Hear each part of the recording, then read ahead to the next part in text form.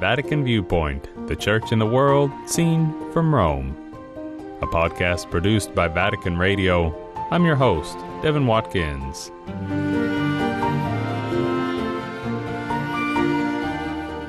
Repita conmigo, todos, todos, todos. Everyone, repeated Pope Francis, and that's about the best way to sum up the 37th World Youth Day that was held in Lisbon on August 1st through 6th. Perché Lisbona? Why Lisbon? Warum Lissabon? Pourquoi Lisbonne? ¿Por qué Lisboa? ¿Por qué Lisboa?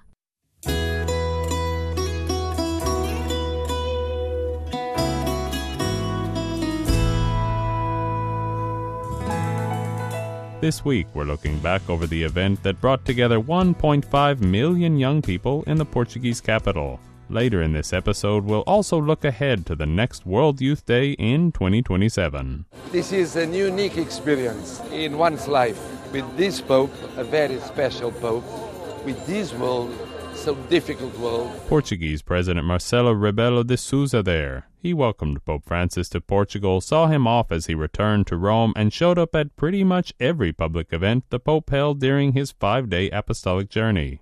The President directed a special message to the young pilgrims visiting his European nation. You are changing the world. You'll be changing the world on account of your faith, on account of your way of living, on account of the way you look at the future. You want to change the future. Well, we thank you very, very much. You've been here all around Lisbon and Portugal. 1 million, 1.5 million, 2 million, we don't know. Thank you for having been so close to the Pope and being so close to the Pope, to the Church, and here in Portugal. And they truly were close to the Pope. One of those who got closest was Audrey from the Philippines. I'm one of the young people who had lunch with the Pope, and it's really a gift. I really don't know how I was selected. Also, I'm actually a long-term volunteer of the local organizing committee, and I've been here since November. Audrey sat at table with Pope Francis for lunch in Lisbon, along with 10 other young pilgrims. Before the lunch happened, there were really a lot of emotions going on, like excitement, jitters, but also what really helped me is to pray about it. And through the prayer, I remember that, like me, Pope Francis is a person. Despite the status of their table guest, Audrey said the lunch was just like any other, filled with normal table conversation. It was really a lunch just like home, just like anywhere else I have lunch. And he has normal questions for us. Like, it was very easy for us to ask our questions as well. Of course, he asked about us, like where we're from. But at the same time, for me, I asked about how to be a better friend. So my takeaway is really what he said about being joyful and spreading joy. And he was saying that joy is not taught, but it's shown. The event's organizers initially said around 350,000 people had turned out for World Youth Day, but the vigil on Saturday and the closing mass on Sunday were attended by 1.5 million people, like this pilgrim from Spain. It was really great with all the people of our age, more or less, with the same objective, like seeing the Pope. We all love God and we have the same objective in life. So it's really beautiful to see a lot of teenagers and people more or less of the same age. That brings us back to what the Pope was saying earlier, heard here through an interpreter. En la iglesia hay espacio para todos. Para todos. In the church, there is room for everyone. Everyone. En la iglesia, ninguno sobra. In the church, no one is left out or left over. There is room for everyone, just the way we are. Everyone. Todos. A lot of people think that the church discriminates people because maybe they are not like the rest of the people, I think. And the Pope today has said that the church doesn't discriminate anyone, that everyone is welcome in the church, and it was really beautiful to hear that.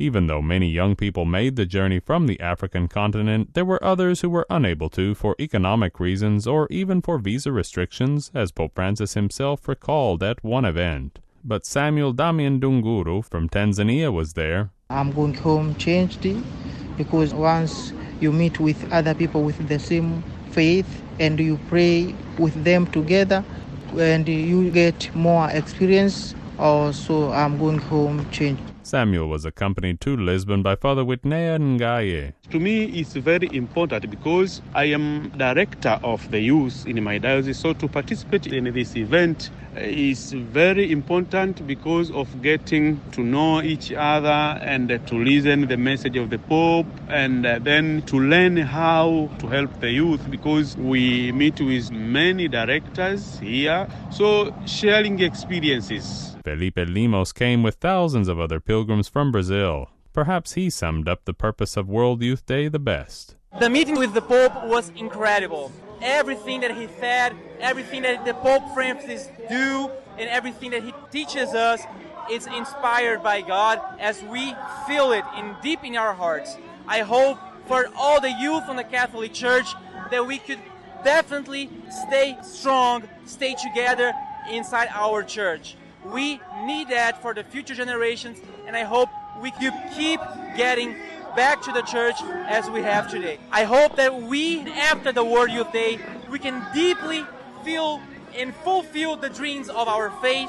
We could feel God, we could really reach for Him, and then after it, we could get together in our church, together even more faithful people, so we can be completely and truly Catholic youth. Cardinal-elect Americo Aguiar, the president of the World Youth Day 2023 Foundation, was among the main organizers of the event in Lisbon. And near the end of the event, he was extremely grateful for their presence and goodwill. Thank you for your presence in Lisbon. Thank you for the sacrifice to come to Lisbon. And thank you for the testimony of Cristo alive in your hearts. This is the definitivity to change the world. The young people with Christ in the heart. And now one last voice from the 37th World Youth Day. Archbishop Paul Richard Gallagher, the Vatican's Secretary for Relations with States, was at the Pope's side throughout the 5 days in Lisbon. It fills us with great hope for the future. And this meeting with the Holy Father, I think, will be of encouragement for everybody. I think our hope for the future as Church is renewed commitment to our faith, to living the gospel, and to giving a witness to the world. I think that's what we're hoping. And there's nobody who give better witness than young people because they come with fresh eyes and I think that they can sort out some of the mess that their elders have created for them.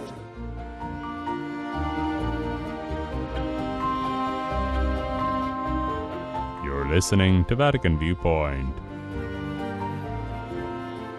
World Youth Day in Lisbon, Portugal is over, but on the last day, Pope Francis announced the venue for the next international event. In reality, he announced 2 of them. Doy cita a los jóvenes de todo el mundo para el 2025 en Roma para celebrar juntos el jubileo de los jóvenes. The Pope invited young people first to travel to Rome for the Jubilee for Young People in 2025. But he added the 41st World Youth Day will be held in Seoul, South Korea in 2027. Thus, from the western border of Europe, it will move to the Far East. This is a marvelous sign of the Church's universality and of the dream of unity to which you bear witness. After the announcement, the Archbishop of Seoul, Peter Chung Sung Taik, sat down with Vatican Radio's correspondent in Lisbon, Francesca Merlo, to talk about the next International World Youth Day in his South Korean Archdiocese. The first question I'd like to ask you is how you lived this experience of World Youth Day in Lisbon, knowing that you're next. This World Youth Day is a great opportunity for all of us because although the culture and language are different, but we can feel we are the same God's people. We are one. So this World Youth Day is a great opportunity to feel this kind of unity in Christ. So next time in Korea, maybe those who come to Korea will taste Korean culture, different taste, but they also will feel the unity in Christ, I think. That would be a great opportunity and time for grace, I think.